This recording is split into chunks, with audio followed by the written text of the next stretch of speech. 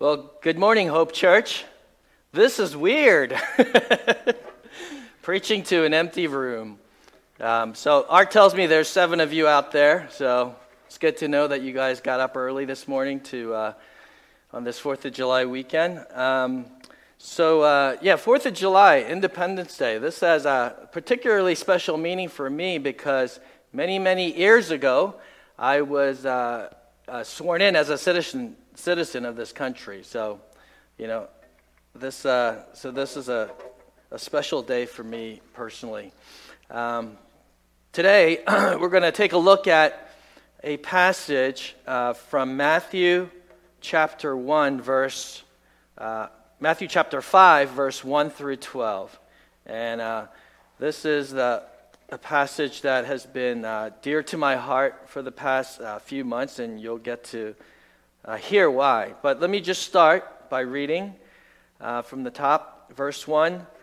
Seeing the crowds, he went up on the mountain, and when he sat down, his disciples came to him. And he opened his mouth and taught them, saying, Blessed are the poor in spirit, for theirs is the kingdom of heaven. Blessed are those who mourn, for they shall be comforted. Blessed are the meek, for they shall inherit the earth. Blessed are those who hunger and thirst for righteousness, for they shall be satisfied. Blessed are the merciful, for they shall receive mercy. Blessed are the pure in heart, for they shall see God. Blessed are the peacemakers, for they shall be called sons of God. Blessed are those who are persecuted for righteousness' sake, for theirs is the kingdom of heaven. Blessed are you when others revile you and persecute you and utter all kinds of evil against you falsely on my account. Rejoice and be glad, for your reward is great in heaven, for so they persecuted the prophets who were before you. Let's bow our heads in prayer. Father, thank you for your word this morning. Thank you that your word is life and it is truth and it is something that we need each and every day. And we pray, Holy Spirit, that you would speak to us and you would help me to express in words your message to us this morning. We ask in Jesus' name, amen. So Jesus began his ministry preaching, Repent, for the kingdom of heaven is at hand. Matthew 4, verse 17. He called Simon Peter, his brother Andrew, and many others to follow him. Having gathered his disciples, he had to teach them the ways of the kingdom of heaven. What kind of character ought a follower of Jesus Christ aspire to be? What are the values of God's kingdom? In one of the most famous passages in the Bible, the Beatitude summarizes the values of God's kingdom. There are 8 Beatitudes, each beginning with the word blessed. Some have translated the Greek word as happy, but the meaning of blessed goes beyond feeling happy. Happy feelings are momentary. They come and go depending on the circumstances. I'm on vacation and it's sunny outside. I'm happy. But if it's raining, I'm bummed. Being blessed is not the subjective feeling, but an objective state of well-being that belongs to those who attach themselves to Jesus, needy and trusting in the strength of the Lord, says one commentator. On the surface, the 8 statements are perplexing. None of the conditions appear to be all that appealing. Who wants to be poor in spirit, mourn, be meek, or be persecuted?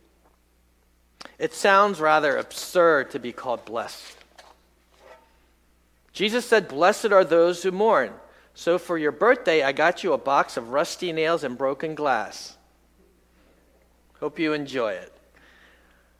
Okay, that's not exactly what Jesus meant, but nevertheless, this is still confusing. So what is the key to correctly interpreting his words? paradox. Jesus spoke in paradox to get our attention. One preacher wrote, Christ was the master of the paradox. His teaching is salted with shining contrasts like last is first, giving is receiving, dying is living, losing is finding, least is greatest, poor is rich, weakness is strength, serving is ruling. For Christ, paradoxes were an especially effective way of getting people to see essential spiritual truth. And what is that truth in this section of the Bible? The values of the kingdom are very different from the values of the kingdom of this world. In fact, you could say his values run counter to the culture. To mourn is good. Meekness is a strength. If you embody the Beatitudes in your life, the world will look at you perplexed and say, I can't quite figure you out. When the church is faithful to the teaching of the Beatitudes, it will shine as countercultural. It's important to note that every disciple must aim to encompass all of the 8 Beatitudes in his own life because they are all interrelated and hang together. You will not reflect the character of Christ if you have some but not others.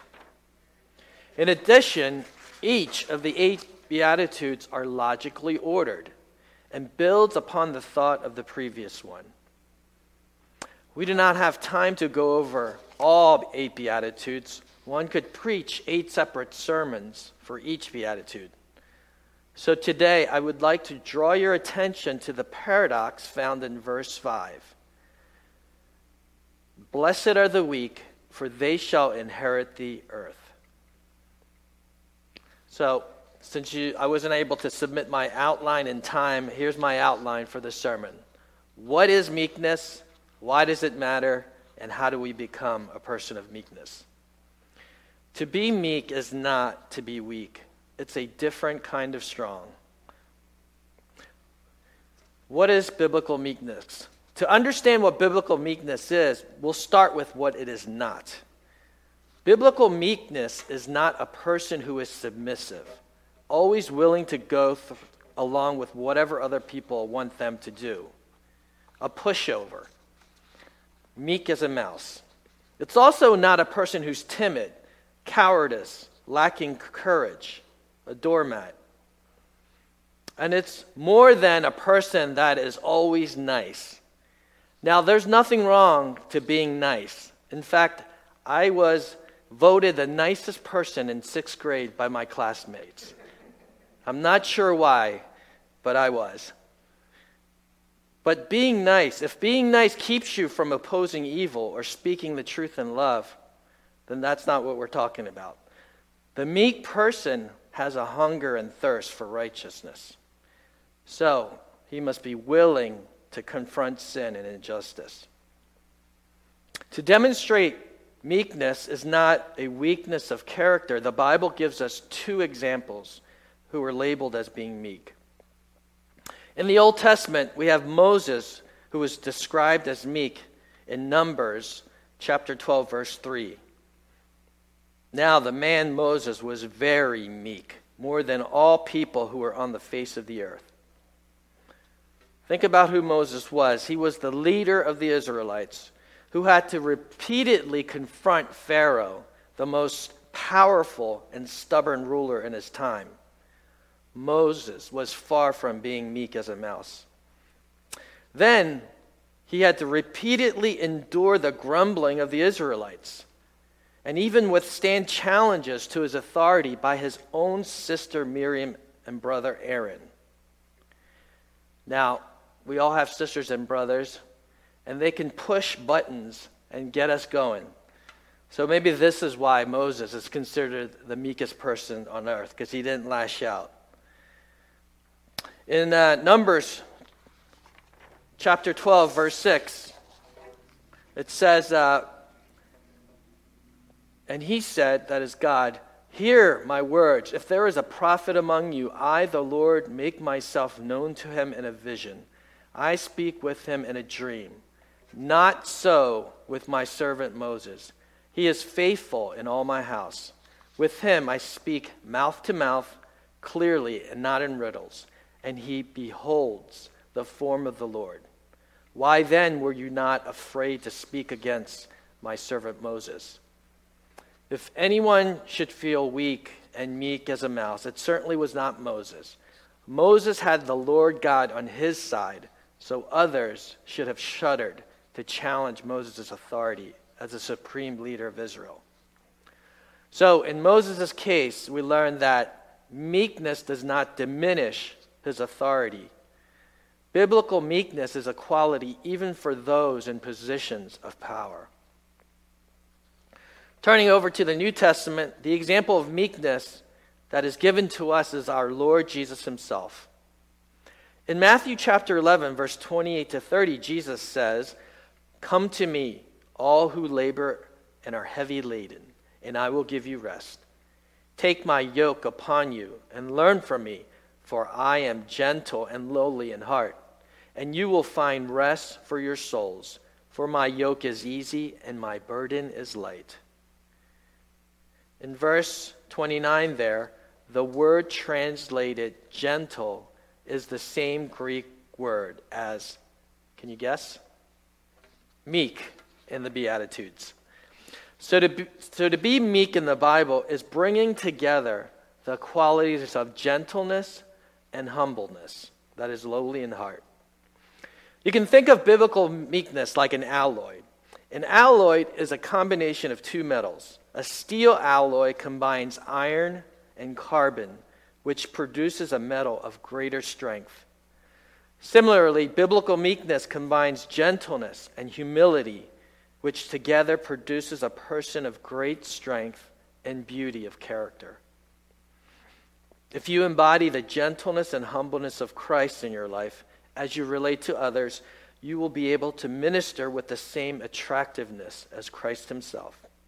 And you will stand out as countercultural to the world.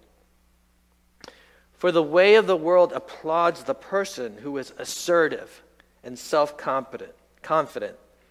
It praises the individual who by the force of his personality can impose his will on others and drive his agenda through.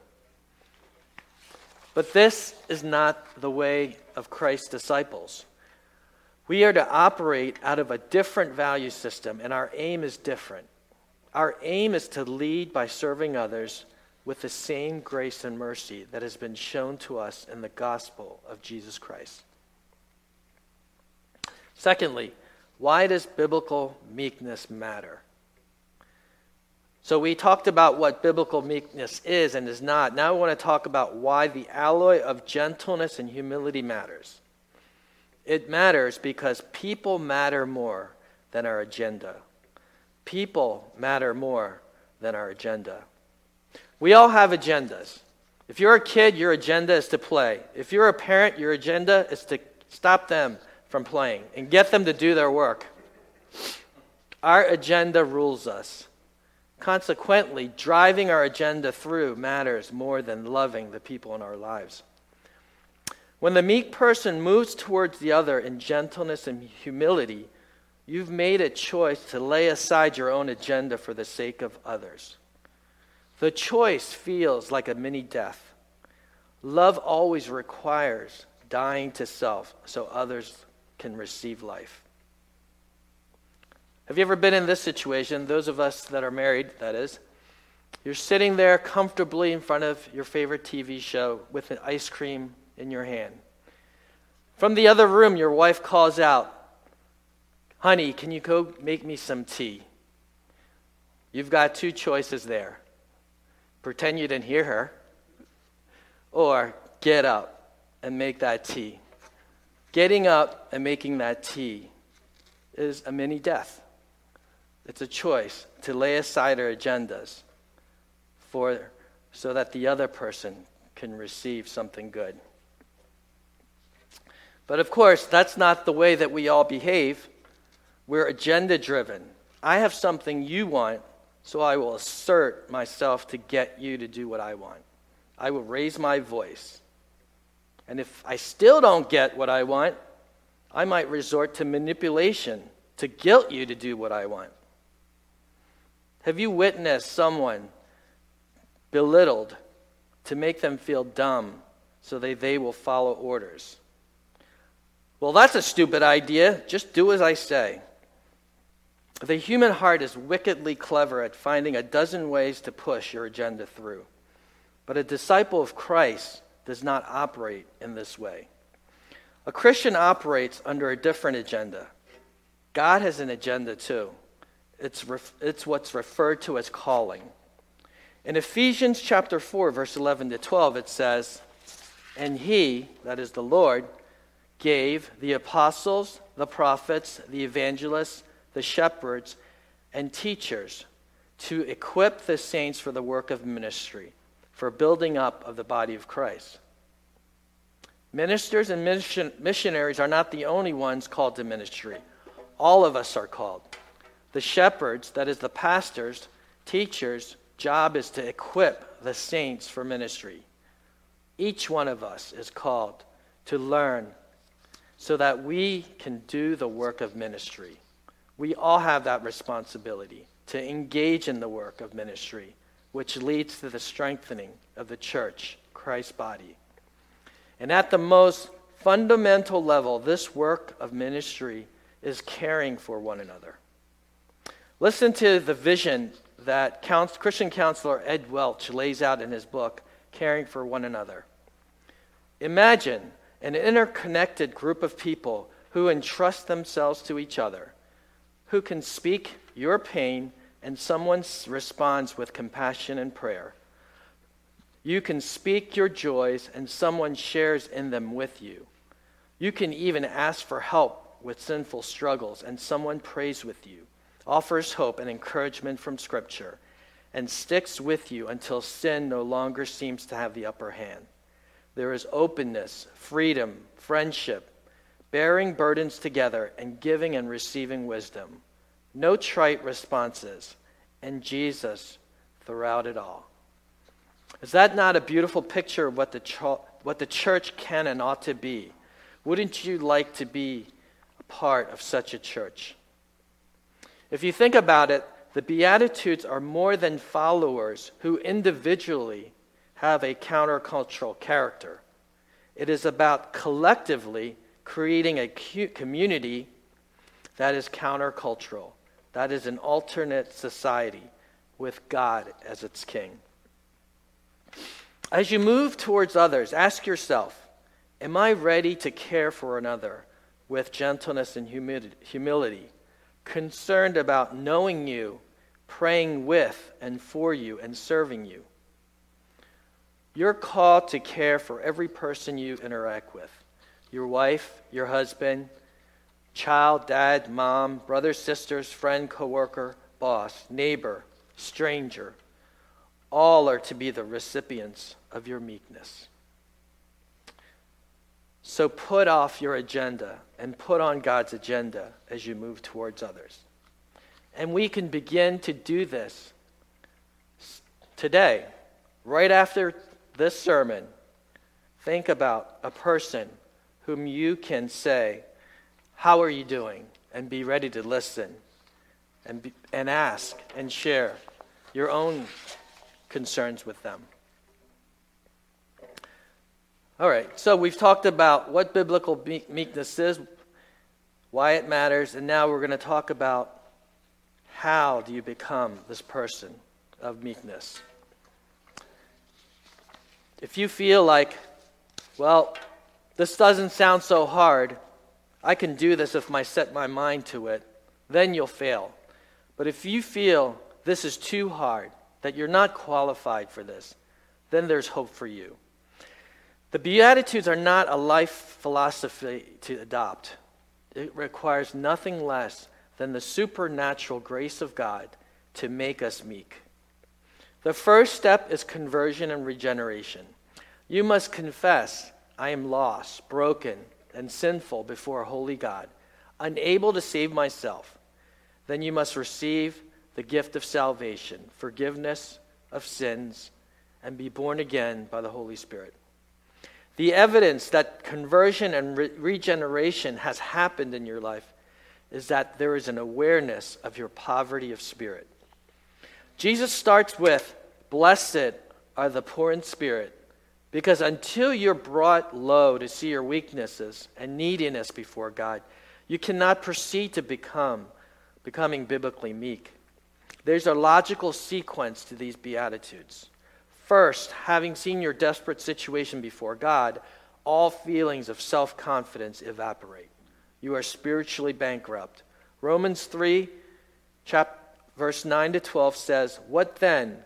Are we Jews any better off? No, not at all. For we have already charged that all, both Jews and Greeks, are under sin, as it is written, 'None is righteous, no, not one.'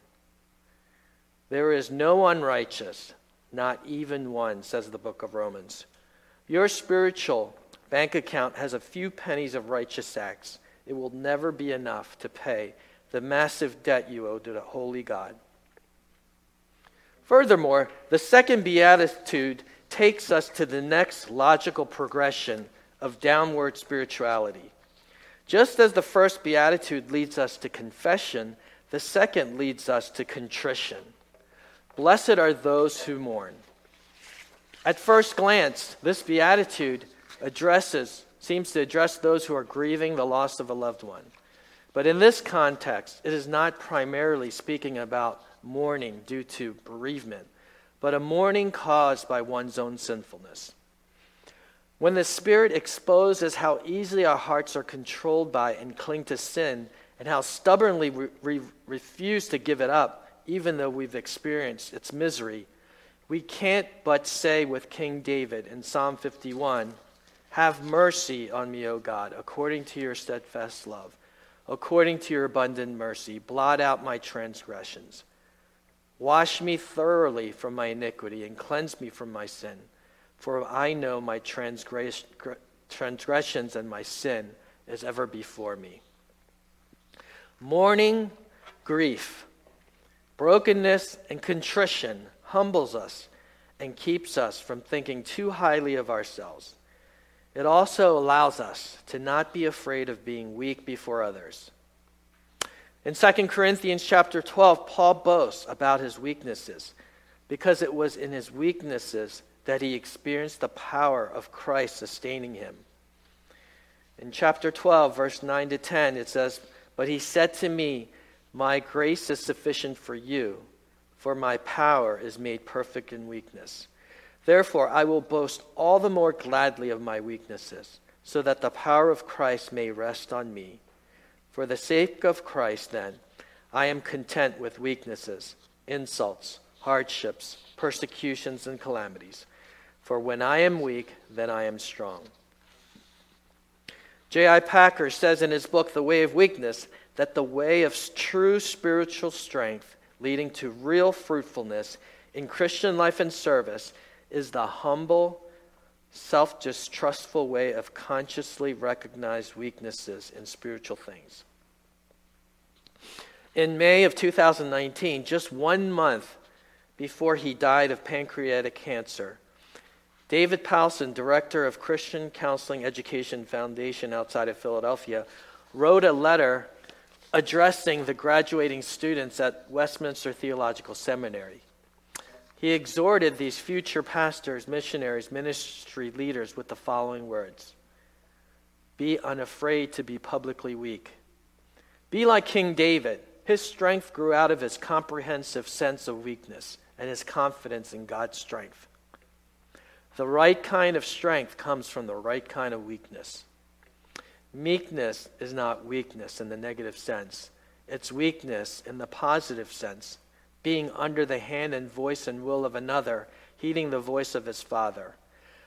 He was meek for you and for me, fully trusting God's promises, fully obeying God's will.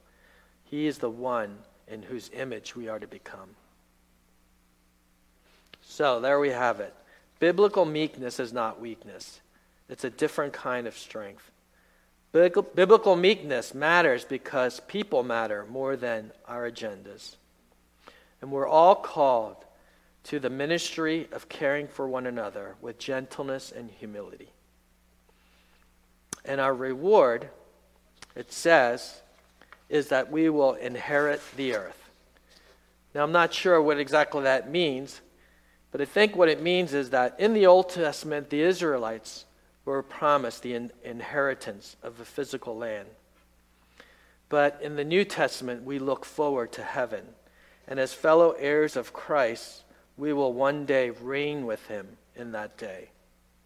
I think what it's saying is that those who are proud, God opposes, but those who are weak and humble, he will lift up on that day. So, that's it for me. Let's all bow our heads in prayer. Father God, thank you that you are such a great and gracious God who uses us, those who are meek, to do something marvelous for the kingdom of God. And we pray that you will enable Hope Church to be a place where collectively we are a community of meek people, relying upon you, trusting in your strength, and believing in the grace and goodness of the gospel of Jesus Christ. We ask all this in Jesus' name. Amen.